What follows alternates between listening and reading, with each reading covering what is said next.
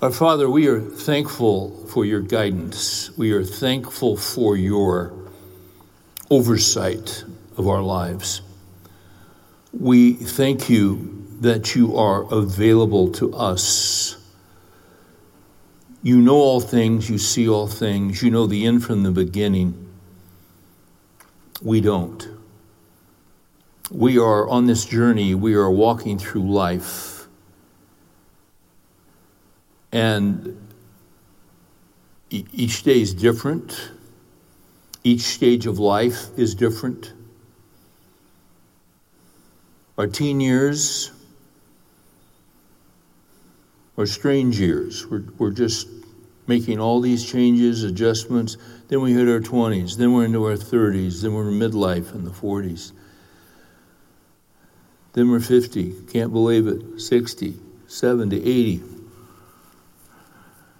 Some of us are still around in the 90s. Very few make it into triple digits. But we thank you for your faithfulness, and we thank you that you're available to us in all those decades and in all those changes and all those seasons, and that you promise to guide us, that we're not in this by ourselves. There are always challenges. There are always potential threats. In Psalm 32, you said, I will instruct you and teach you in the way that you should go. I will counsel you with my eye upon you. You said that to David after he confessed his sin with Bathsheba, after he repented, after he came clean. For a year, he attempted to hide it and to live a double life and a deceitful life, and you weren't offering guidance. What he needed was to do business with you and to come clean. And you were interested in his heart. You're interested in our hearts. And that's why you're such a great father. But once you saw the brokenness of his heart, once you saw the genuine repentance, genuine, not fake, but there was a contrite heart. As old Thomas Watson used to say, repentance is the vomiting of the soul. And once he purged that sin and loathed it and hated it, your forgiveness was all over him as it is over us. And that's when you said, I will instruct you and teach you in the way that you should go. So, help us to learn from that. If we need your guidance, we cannot be playing around with things that you have told us clearly not to be involved in. You see it all. You know it all. You don't want us to be half-hearted. You want us to be all in and to trust you. And to be not men who are about our agenda, but we're about the agenda that you have for us. Thank you, Lord. This is a time where we need great wisdom. It's a time where critical decisions are being made, and we thank you for your promise to guide. We thank you for your promise to give us wisdom. We thank you that you are abundantly available in tight places. What a great God you are. And for that wisdom, all we have to do is ask. James told us, if any of you lack wisdom, let him ask of God, who gives to all men generously and without reproach. We're so grateful for that promise. That gives us hope for what's ahead, even tomorrow. Encourage us tonight as we open your book. Give us teachable hearts so that we might benefit from what your counsel is to us. And we pray these things in Jesus' name. Amen.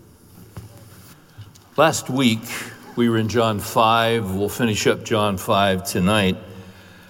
What we're doing in John 5 is that we're doing heavy lifting. Heavy lifting in the Christian life is deep thinking. There's a lot of Christianity. There are a lot of churches that are a mile wide and an inch deep. And they may say that they believe the Bible, but they don't get too deep in the Bible. And the reason they don't get too deep in the Bible is they want everybody to come back and they want everyone to like it, and they don't want to offend anybody. And so what they do is they're superficial. But the problem with that is it doesn't help anybody. And oftentimes that approach is, well, we don't want to offend anybody because we want everybody coming back. That's the wrong approach. Your job is not to get them back. Your job is to preach the word. Jesus said, if you abide in my word, if you continue in my word, then you are truly disciples of mine, and you shall know the truth, and the truth shall set you free. So as we study the word, as we declare the word, that's where freedom comes from. And that's where significant change takes place.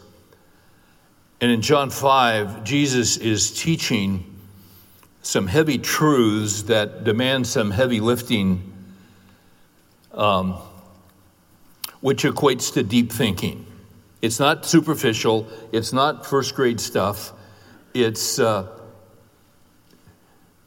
upper level courses. Last week, we looked at verses basically 16 down to 24, where Jesus made 5 claims that he was God. And that section actually runs down even to verse 32. Tonight, we're going to continue the heavy lifting. And we're going to be in John 5:33 down to 47. And what's going to happen tonight is that we're going to see 5 witnesses that confirm the claims he made to be God. 5 witnesses who will confirm the claims that he made that he was indeed God. So they're all tied together.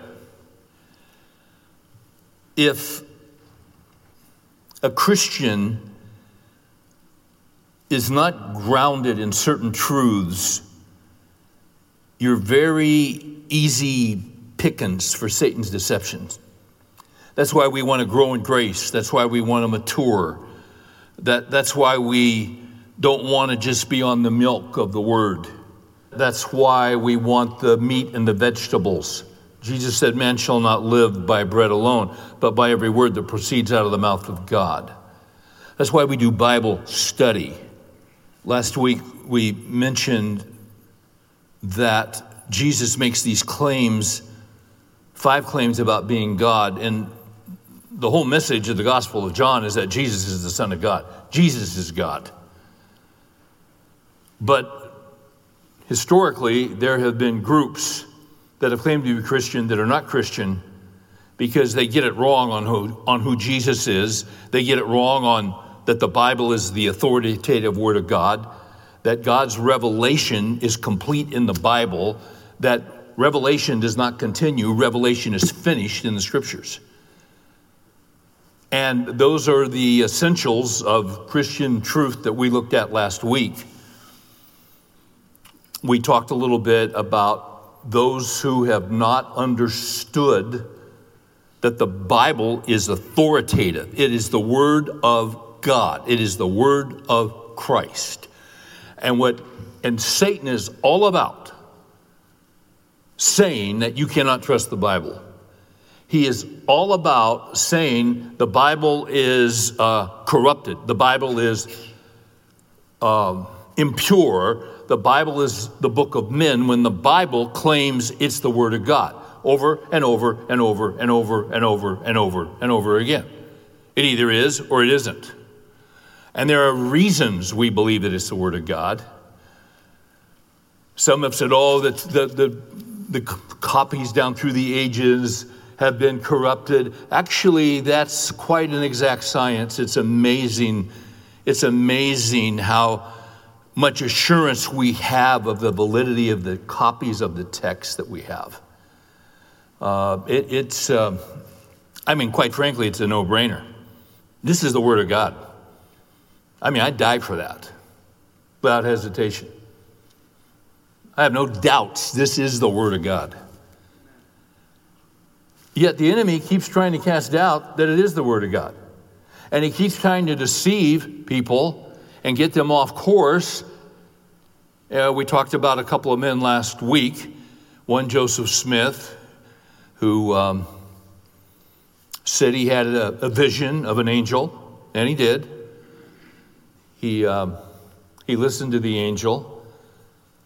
The angel's name was Moroni. Well, if you go to the Mormon temple in Salt Lake, or there's one in L.A., there's one in Oakland, there are different ones around the country. At the top of those incredible temples, you'll see an angel, Moroni. We looked last week at Galatians 1:6, just briefly. Let's go there again. Paul says, I'm amazed that you are so quickly deserting him who called you by the grace of Christ for a different gospel, which is really not another, only there are some who are disturbing you and want to distort the gospel of Christ. But even if we or an angel from heaven should preach to you a gospel contrary to that which we preach to you, let him be accursed.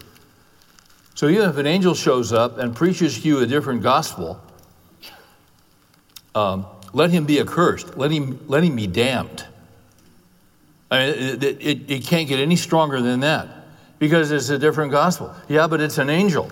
Yeah, but that's why you see you got to be doing Bible study and growing in the Word of God, because if you take a look at 2 Corinthians, you just back up.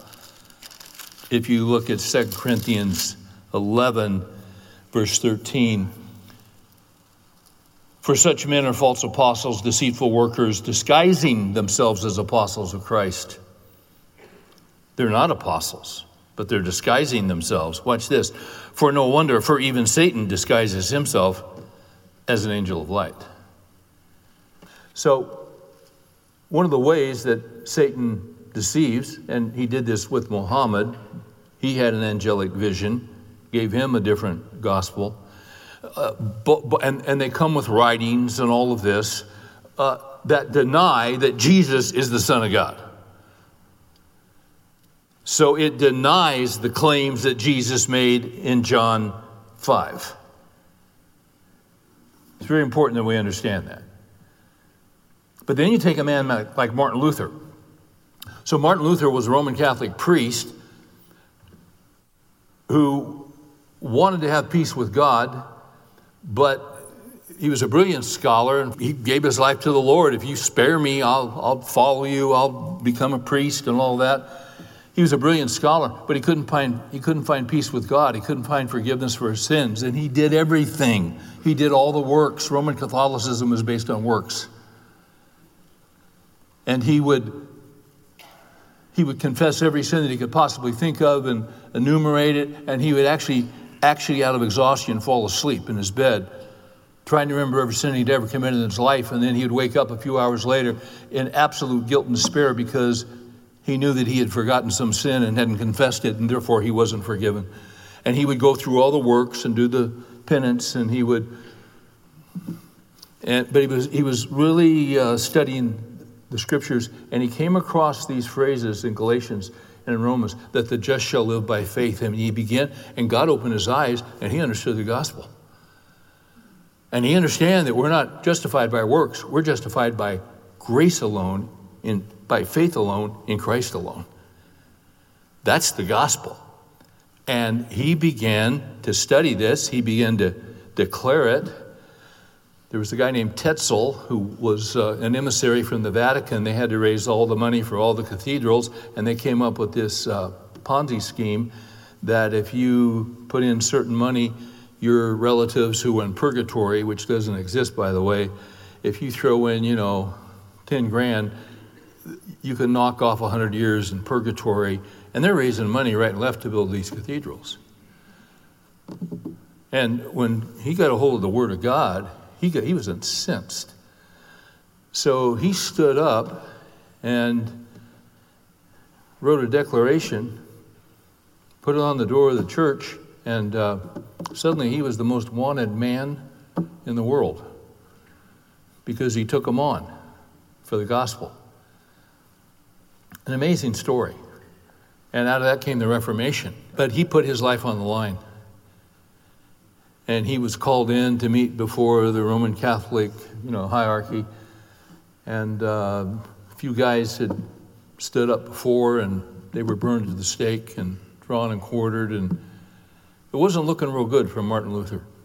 And he's on his way there, and he'd already had one meeting, and they asked him, he looked at his writings, and they asked him to recant. He said, I won't do it unless I'm convinced in my conscience and by the Word of God.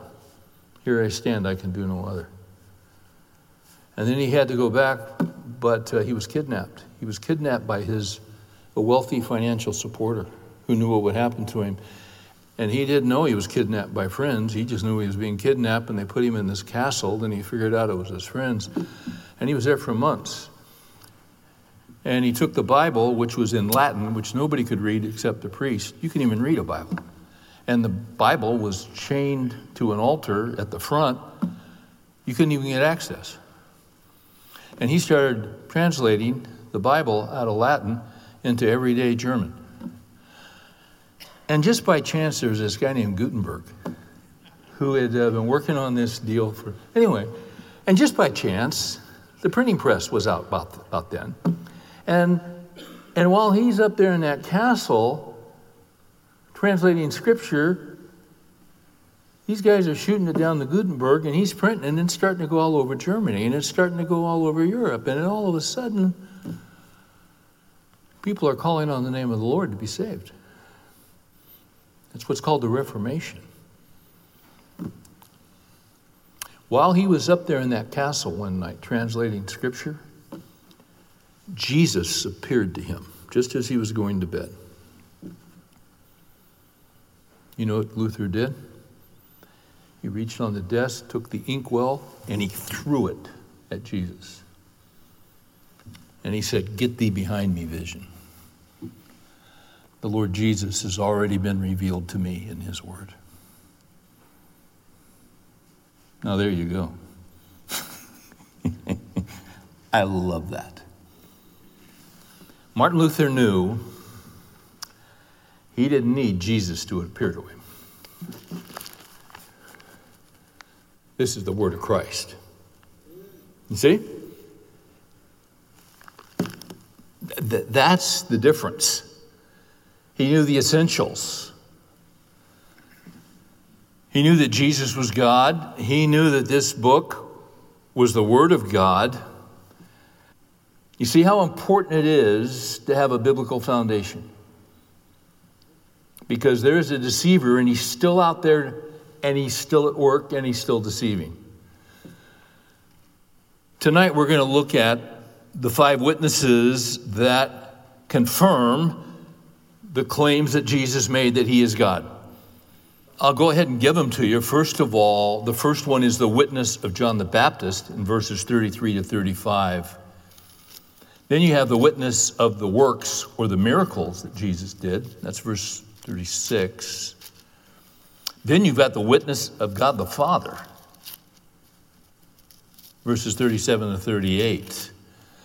Then you've got the witness of Scripture, verses 39 to 47. And then within that section, you've got the witness of Moses, verses 45 to 47. This is all tied together. It's a unit.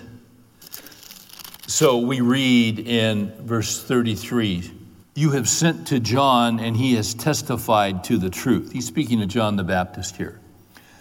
"But the testimony which I receive is not from man, but I say these things so that you may be saved. He was the lamp that was burning and shining, and you were willing to rejoice for a while in his light. So earlier in the Gospel of John, we see John the Baptist, who was the forerunner, who was announcing that the Messiah was coming. They ask him, are you the Messiah? No, I'm not. He's coming after me. Now, John the Baptist was a cousin to Jesus. He was roughly 6 months older than Jesus. If you look at John chapter 1, if you look at verse 29, the next day he saw Jesus coming to him and said, "Behold, the Lamb of God who takes away the sin of the world. This is he on behalf of whom I said, after me comes a man who has a higher rank than I." Watch this. "For he existed before me." How can he exist before you when you're 6 months older? Because he's God. Which would be John 1:1. In the beginning was the Word was with God, the Word was God. He was in the beginning with God. Jesus is God. As one of the old hymns says, he exists uncreated before the world began. How can you exist uncreated before the world began? That's true of the Father, that's true of the Son, that's true of the Holy Spirit. See, this is what you call heavy lifting, isn't it? Because that's way beyond us, but it's what is revealed, and John affirmed it, and John confirmed right out of the blocks that Jesus, he's the Son of God. Then, secondly, you've got the witness of the miracles, you've got the witness of the works. Verse 36, "But the testimony which I have is greater than the testimony of John. For the works which the Father has given me to accomplish, the very works that I do, testify about me that the Father has sent me." So he turns the water into wine. Earlier in John 5, here's this paralytic man who hadn't walked in 38 years. Jesus just walks up to the guy and heals him, and the guy doesn't even know who Jesus is. That's a miracle. And all the way through, in fact, in John, you've got 7 signs, you've got 7 miracles that demonstrate only God could do that. There's a man with a withered hand, and Jesus says, "Stretch forth thy hand." Well, a guy with a withered hand can't stretch forth his hand. In other words, Jesus is saying to the guy, do something, he's telling him to do something impossible. And then the guy just kind of, boom. There you go. And they couldn't deny it. And this is what made such a big problem for the Pharisees that hated him and wanted to kill him, is that they couldn't deny the works. I mean, everybody saw him. And Jesus, all these people that came to him, he would heal them. It was astonishing. So the witness of the power of the miracles confirmed he's God. You can't do this unless you're God. You know, sometimes God just shocks us. Ray Stedman, when he was preaching through John, I think this had to be back in the 80s. He's now with the Lord. But I went to Peninsula Bible Church where I was pastor first went there when I was a senior in high school. And then went away to college, but I'd come back and was there. And then when I graduated, I came back and drove a truck before I went to seminary and was real involved there. But in the 50s and 60s, they would take Ray's sermons and they would make copies of them on a mimeograph machine. Now, some of you young guys, you should Google mimeograph. mimeograph. Every church in the world had a mimeograph machine. That was high tech back then, you know. And so they had a rack of, you know, last week's sermons, and then they just had racks with all the sermons going back at the time. You know, I think Ray went there in 51 or 52, and so you could just reach up and get, you know, they had stacks of sermons in there. Well, Ray's telling the story that somehow someone took some of those sermons up to a prison, I think it was San Quentin, and they were doing a Bible study, and one of the guys came to know the Lord, and the chaplain came in, and these guys are studying Ray's sermons. And the guy who was sort of he was a prisoner, and he was one of the leaders, and he was really getting into the Word and growing. And they had a Christmas time celebration, and apparently they allowed some family members, children, to come in and do some visiting with, their dads who were there. And they did a little Christmas presentation and read some scripture. And one of the little girls came in on crutches, obviously had something along the lines of cystic fibrosis, or would be that way for the rest of her life. And they were reading the Christmas story and then talking, guys were sharing testimonies.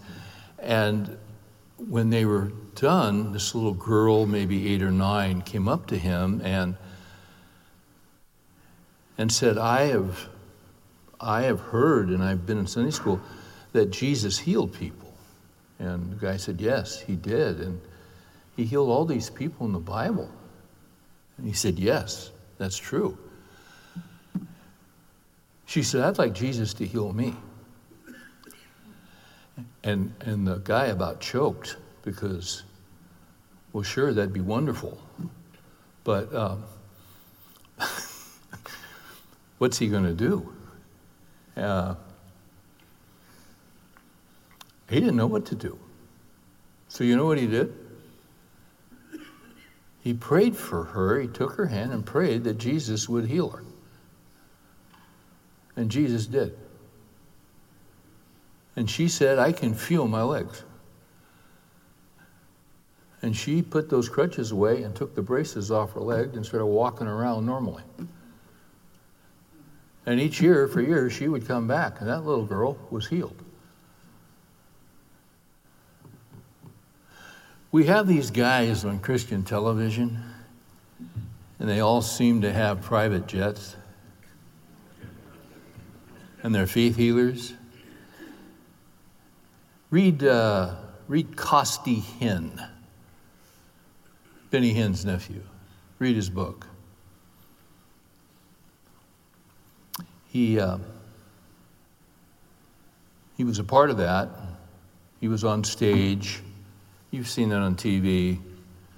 These healings, and then they slay him in the spirit, and they go back. He was a catcher. My question is, if the Holy Spirit puts you down, could he not give you a 3-point landing? Just a perfect soft throw? Why would you need a catcher? Well, you need a catcher because it's not the Holy Spirit. It's just mass hysteria or something. Doesn't mean God can't knock someone down. By the way, when God knocks someone down in Scripture, they go on their face. They don't go on their back. But Costi Hinn was in this in the $20,000 a night hotel rooms and living like Saudi princes and all that. And then he started really digging into the Bible. That's dangerous.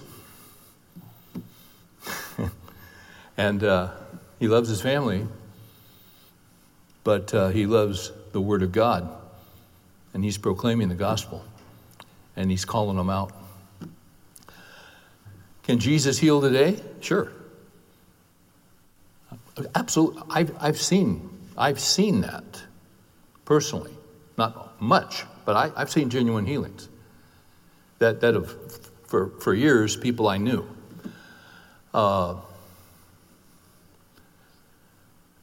We believe Jesus heals. I don't believe in faith healers because I don't see it in the Word of God. The apostles could do it. But all I'm saying is,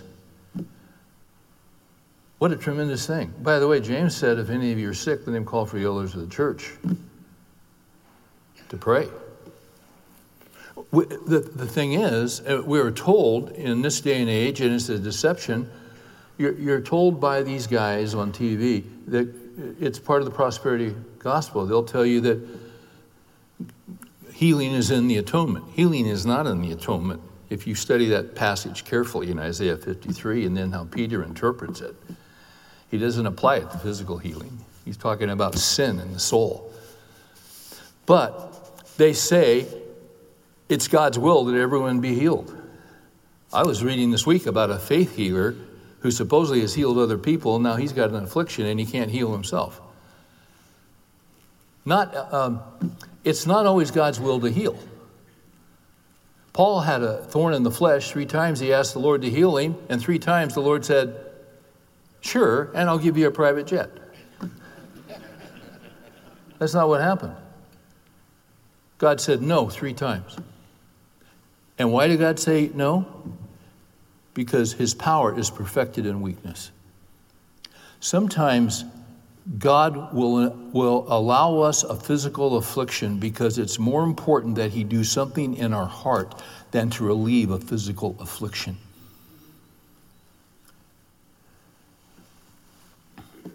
We got to measure everything by the Word of God because there's a lot of deception and there's a lot of false claims.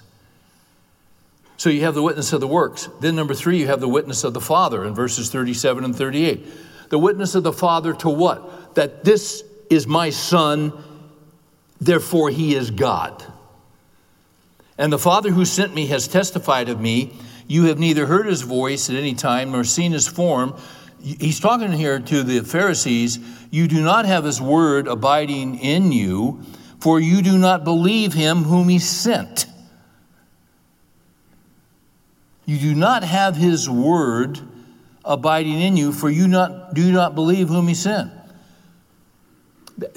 In other words, if you don't have the Son, you don't have the Father. In other words, if you deny the Son, you can't have the Father.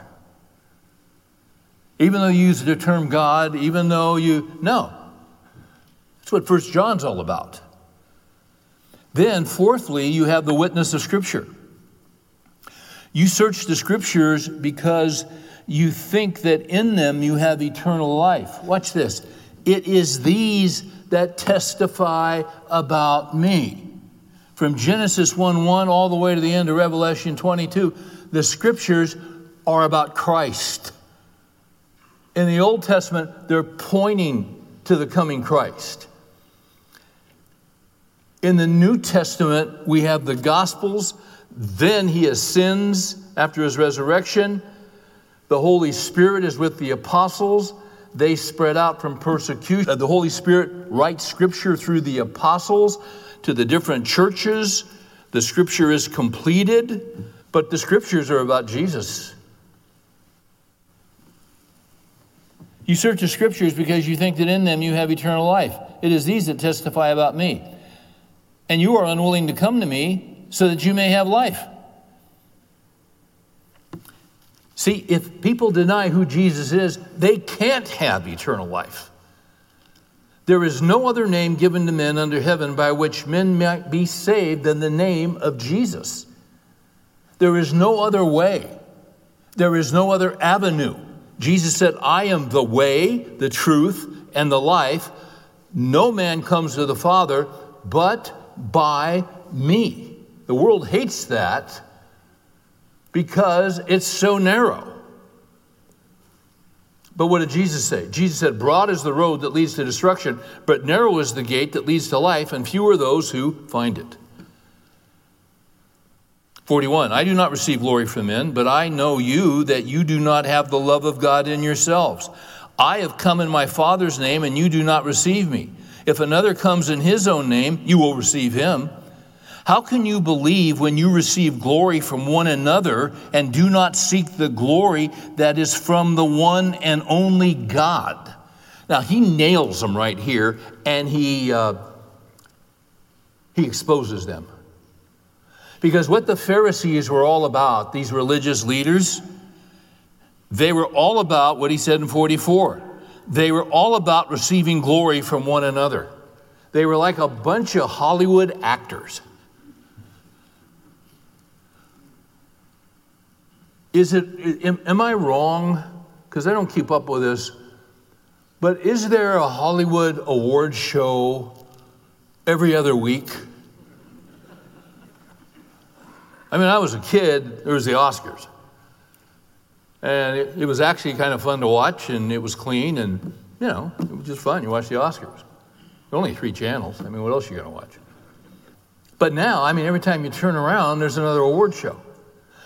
And who's in the audience?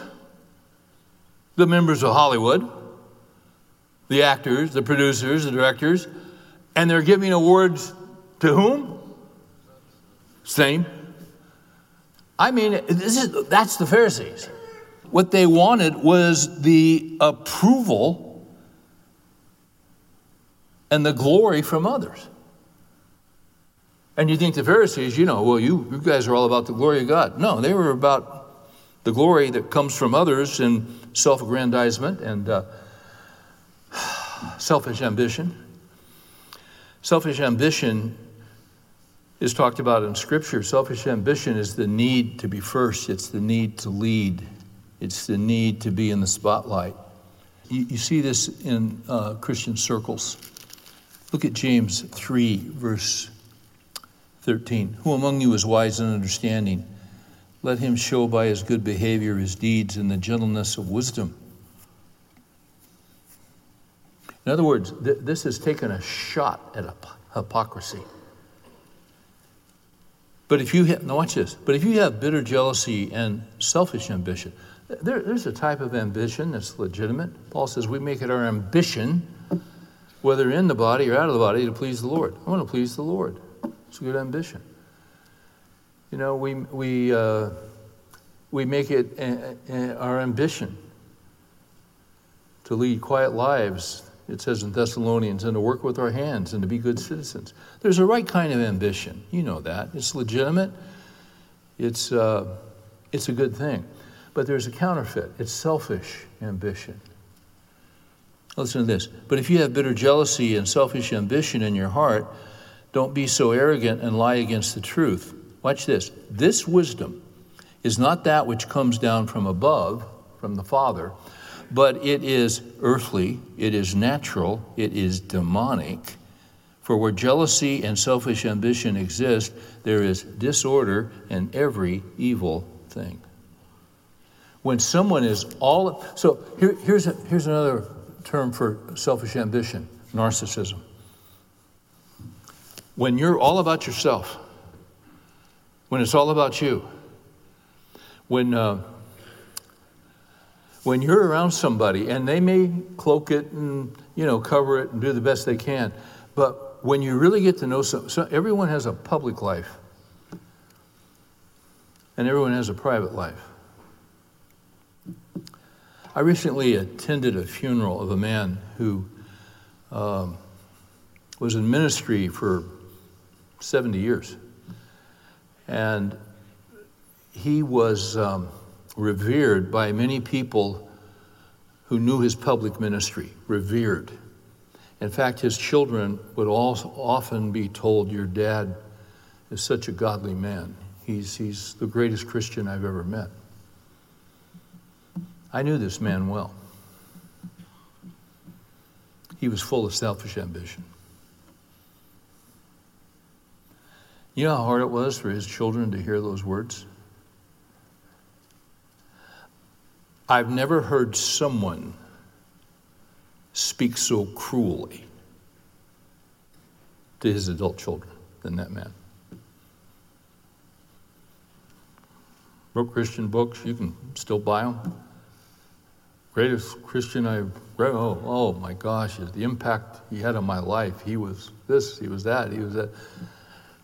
Not really. Because he was all about selfish ambition. He would do anything to further his reach. He would do anything. I've seen him lie many times. What was interesting, watch this for years and years and years, and the hypocrisy was astonishing. His kids deeply struggled if Christianity was true or not because of their father, because it was such a dichotomy. He was one way around other people, and he was so nice to other people. And he was pure hell to live with. They struggled deeply. It was a tragedy to watch. And he got worse as he got older and did some things that were absolutely unbelievable. Throughout Scripture, you'll find a phrase that is used, that he who digs a pit for another will fall into it. And that's what happened to him towards the end of his life. And he had some grandiose schemes that blew up in his face. And as he was bound and determined to, he rarely talked about heaven, even in his 90s, because he was all about himself. But what happened was, all these people he had wounded, all these people he had hurt, he basically walked away from his wife when they were in their late 80s. And he couched it in certain terms, but he abandoned that woman. And she died alone. It was horrible. And he was off on this scheme and this scheme, and then what happened, those schemes blew up, and he fell into a pit of his own making. I wasn't looking forward to that funeral. But but what happened was that he was stripped of everything for the last year and a half of his life. Physically, he was stripped of everything. Couldn't leave the little room because of COVID. Just utterly stripped. He was in a pit of his own making. He had a daughter that was faithful, would come and check on him and all of this. And he turned to the Lord. And it was remarkable. There was a man in the Old Testament who was the worst king in the history of Judah. His name was Manasseh. He sacrificed his own son in the fire. He brought in idols into the Holy of Holies, brought in a sexual symbol, a phallic symbol in the Holy of Holies. His name was Manasseh. And he refused to listen to the prophets. And at a certain point, they put a hook in his nose, and he was taken into captivity, and he was in a dungeon for 12 years. And at the end of that time, he repented and turned from his sin and turned to the Lord. And repented from the selfish ambition. And you know what God did? God forgave him, and God restored him back to the throne. And he spent the rest of his life trying to rebuild what he had destroyed. We can all get caught up in selfish ambition. The thing is, when you realize you're in it, what is the thing to do? The thing to do is to repent and turn to the Lord. If you've got breath, you can turn to the Lord. If you've been living a double life, you can turn to the Lord because of who Christ is, because he's God, and because he has taken all our sins upon him. And we can turn to him. And when there's genuine repentance, there is forgiveness. It's the gospel. It's the absolute gospel. But it's based on who Jesus is. Fifthly, you have the witness of Scripture. Back in John 5. This is kind of heavy stuff, isn't it? But see, I told you it's heavy lifting and it's deep thinking, because we're not just here to do Bible study to get information and to get facts. The purpose of this is to apply it to our lives. And this man that I'm referring to sat in a lot of Bible studies, wrote a lot of Bible studies, wrote a lot of books about the Bible In fact, when they were putting together his obituary, they were listing the books that he had written, and one of the adult children said, let's not include the ones he wrote on family matters, because we don't want anyone reading those, because there was such a hypocrisy there.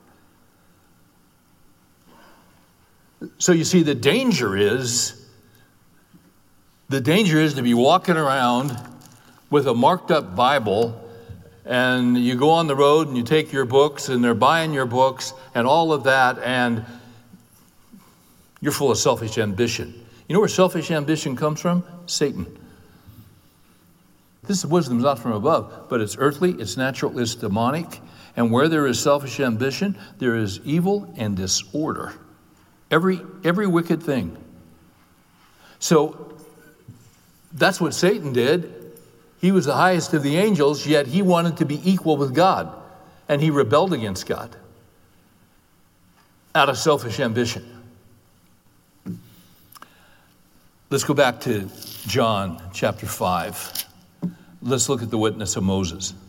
And here he just absolutely nails these guys. Verse 45. Because they love Moses. They love the law. And they loved their commentary on the law. They indicted Jesus because he healed on the Sabbath, which is really interesting because Jesus owns the Sabbath and has the copyright on the Sabbath and invented the Sabbath because he's God and he's not subject to the Sabbath. But they added all these rules and regulations to the Sabbath, and he says to them in verse 45, do not think I will accuse you before the Father. Do not think that I will accuse you before the Father. The one who accuses you is Moses, in whom you have set your hope. You've not set your hope in God, you've set your hope in Moses. For if you believe Moses, you would believe me, for he wrote about me. Moses wrote Genesis, Exodus, Leviticus, Numbers, and Deuteronomy. He wrote about Jesus. You say he did? Where? How about Genesis 1:1? In the beginning, God created the heavens and the earth. By the way, Scripture says all things were created by him and for him and through him. Jesus was the primary agent of the Trinity in creation. For if you believe Moses, you would believe me, for he wrote about me. But if you do not believe his writings, how will you believe my words? So he totally exposes these guys and lets them know they have been utterly deceived. Now, let's apply this to where we are right now. Because we are living, I feel like a broken record. And you say the same things that I say up here. We have never seen anything like this. And this just can't keep getting worse, can it? Yeah, it can. And we're told in Scripture that that's the way it's going. This is all being set up for the Antichrist. Now, what's the timing of that? What's that? I don't know, but you can see it all being set up. I mean, it's astonishing. So what's Satan's strategy right now? What his strategy was, it's always been to deceive. Jesus said to these religious leaders, you are of your father, the devil. He's a liar. He's a murderer. He's a destroyer. So let's hone in on this. What is Satan's strategy right now? Number one, to cancel the claims of Christ that he is God. Oh no, he's not God. If there is an absolute truth on a university campus, is that it is that there is no God. They don't even believe in absolute truth, but absolutely they will tell you there is no God. Secondly, and this is all about canceling, they want to cancel the claims of Christ that he is God. Secondly, Satan wants to cancel the witnesses who confirm that he is God. So just think about that. He wants to cancel out the miracles that Jesus did. You've got biblical scholars, quote unquote. They'll go in and say, oh, well, that never happened. That never happened. Actually, it did happen. How would you know? It's called higher criticism. It's been around since the 1700s in Germany. These men who don't know the Lord that come in, they read the Bible, but their whole purpose is to destroy it and deny it and deconstruct it and say that it isn't true.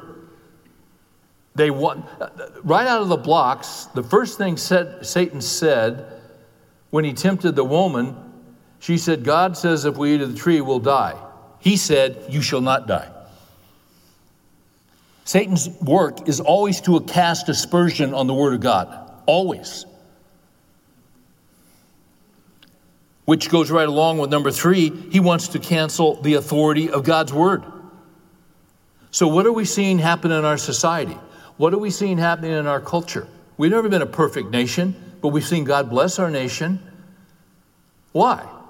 Because you go back and you look at the foundational documents of this country, and you go to D.C., and whenever you go to D.C., you see Scripture chiseled in stone. Everything has some kind of foundation. You don't see verses from the Quran in D.C. yet. Because you see freedom and liberty come from somewhere. And where they come from is the Word of God. There's a reason that Benjamin Franklin and Thomas Jefferson wanted the seal of the United States of America. They wanted the seal to be Moses leading the children of Israel out of Egypt and out of slavery into the promised land and freedom. That's what they wanted. And they were both deists. But they had enough sense to know that freedom comes from God. But see, we deny that.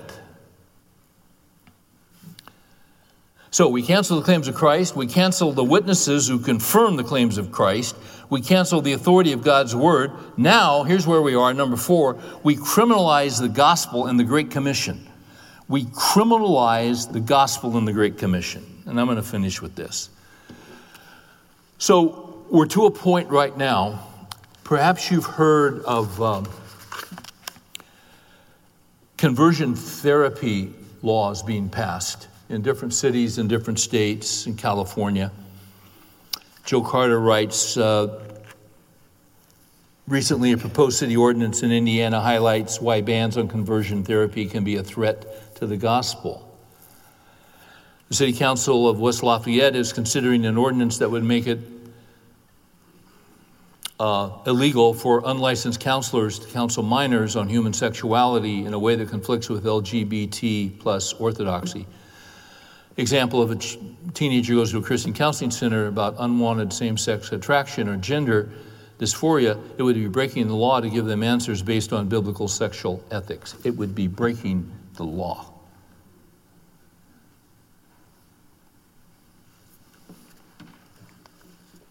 However, the law makes an exception, though, for counseling that affirms a minor's embrace of homosexuality or gender identity. According to the ordinance, conversion therapy shall not include counseling that provides assistance to persons undergoing gender transition or counseling that provides acceptance, support, and understanding of a person or facilitates a person's coping, social support, and identity exploration and development, including sexual orientation, neutral interventions to prevent or address unlawful conduct or unsafe sexual practices, as long as such counseling does not seek to change an individual's sexual orientation or gender identity.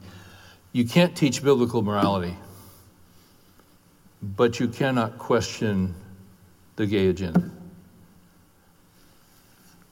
The Daily Wire is Ben Shapiro's website. He's an Orthodox Jew. He's brilliant. He talks at a rate of 7,000 words a minute. Guy's unbelievable. My wife sent this to me yesterday. John MacArthur calls on pastors to preach biblical sexuality in defiance of new Canadian law that would criminalize evangelism. So if you've heard of Pastor James Coates, who's already been put in jail over COVID because he said Christ is head of the church, not Caesar. Canadian pastors are warning that a new conversion therapy bill just passed by Parliament will likely ban them from teaching that homosexuality and transgenderism are sins according to the Bible. And it was passed in both the House of Commons and it was passed in both the House and Commons and the Senate, and no one stood up against it. Why would they not stand up? Because I'm telling you, there were guys that thought this was wrong. They were afraid, and they capitulated. Critics, it's called C4. Critics say C4's language is so broad it also effectively bans preaching and teaching based on biblical sexual ethics. And they make it broad on purpose. And by the way, this is Canada. Have you heard of something called the Equality Act? Go check it out. It's the same thing. They're going to make it illegal to preach and teach. They're going to make it illegal to preach the gospel. They're going to make it illegal to teach 1 Corinthians 6. They're going to make it illegal to teach biblical morality. Illegal. And here, if I'm not mistaken, violations carry a penalty of up to 5 years in prison. John MacArthur's been talking to some of these pastors in Canada, and they contacted him. And so together with him, they've declared, I believe it is an upcoming Sunday is going to be called Conversion Sunday, January 16th. And they're inviting pastors to stand up and preach on biblical morality on January 16th. And a number of pastors in Canada have said, we're preaching on biblical morality. And they're probably going to be arrested, and they're probably going to go to jail. Now, if you think that's not coming here, you're kidding yourself.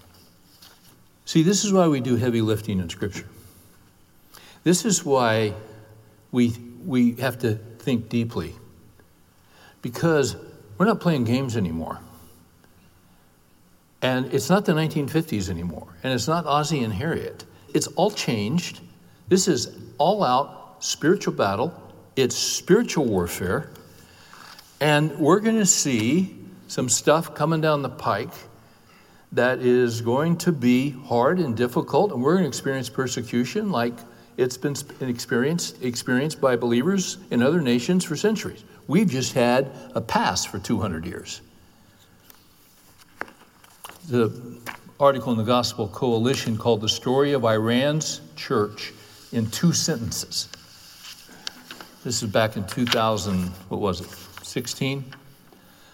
One such story is about the church in Iran, and it's one of the greatest stories in the world today. It can be simply summarized in 2 sentences.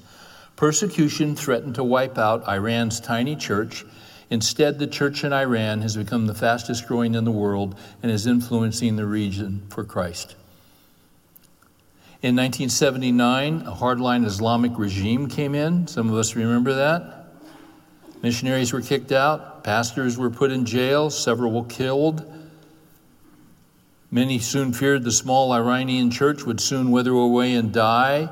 It was probably a church that consisted of 500 believers in the entire nation. And then things turned. And then what happened was the gospel began to take off in the midst of persecution. That always happens. There's a statement out of church history that the blood of the martyrs is seed. We're going to persecute. We're going to do everything we can do to cancel out the church and the gospel and the Great Commission and Jesus, and we're going to stamp it out by killing them. But they can't do it because the blood of the martyrs is seed. It's seed. More Iranians have become Christians in the last 20 years than in the previous 13 centuries. And there's been unbelievable persecution. This article gives 3 quick testimonies. One of a man who was a Muslim scholar who wanted to become an Ayatollah, a Shiite leader. One day while studying at an Islamic seminary in Iran, he found the New Testament that had been boldly left in the library. Out of curiosity, he picked it up and was deeply shaken. Over time, he fell in love with Jesus. Today, he's a trained church planner serving in Iran. Fatima's earliest memories were being raped by her brothers. At age 11, she was sold in marriage to a young drug addict who abused her and then divorced her when she was 17. Upon returning home, she was raped again and decided to leave. On the street, she heard a man preaching the gospel. She trusted Jesus. In time, she married a Christian man. As they were receiving training in evangelism and church planning, she felt called to go back home and witness to her family. Her entire family repented and gave their lives to Christ. The first church that Fatima and her husband planted was in her childhood home.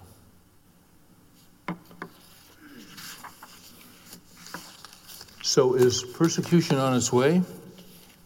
Apparently so. How are we going to handle this? How are we going to deal with this? How do we move ahead? How do we live our lives? We'll finish by taking a quick glance at 1 Peter because he tells us how to handle this. And we're the men, we're the husbands, we're the fathers, we're the grandfathers, we're called to lead our families. And God does not want us shaking with fear. He wants us to be men who are stable and steady and sober and not panicked. You know that great old hymn of the church, Jesus, I am panicking, panicking? Probably not, but you may know that great hymn, Jesus, I am resting, resting. In the joy of what thou art, I am finding out the greatness of thy heart. Thou hast bid me to look upon thee and thy beauty. The greatness of his character fills my soul, for by thy transforming power thou hast made me whole. Christians all over the world have faced persecution. New Testament. For us, this is new. So 1 Peter 4, verse 12, beloved, don't be surprised. Well, we're surprised. I'll admit it. Never thought I'd see this in my lifetime. But it's coming, and it's coming fast like a freight train. Beloved, don't be surprised at the fiery ordeal among you which comes upon you for your testing, as though some strange thing were happening to you. This is not strange for believers. But to the degree that you share the sufferings of Christ, keep on rejoicing, so that also at the revelation of his glory you may rejoice with exaltation.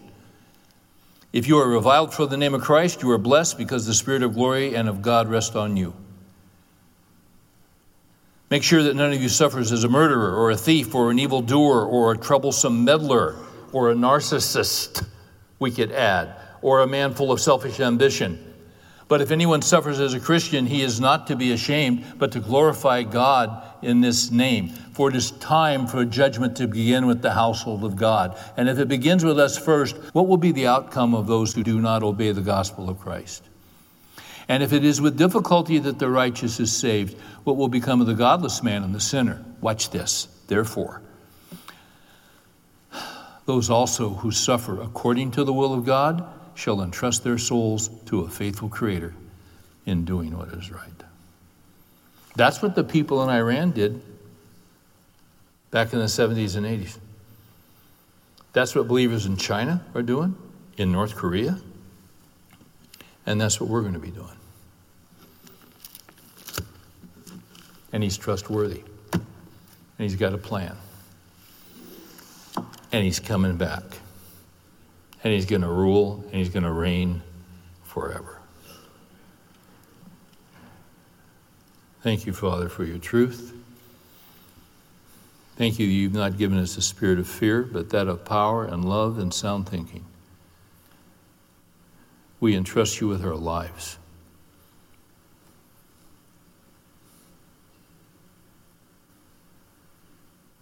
It's in Jesus' name we pray. The name that's above every name. Amen.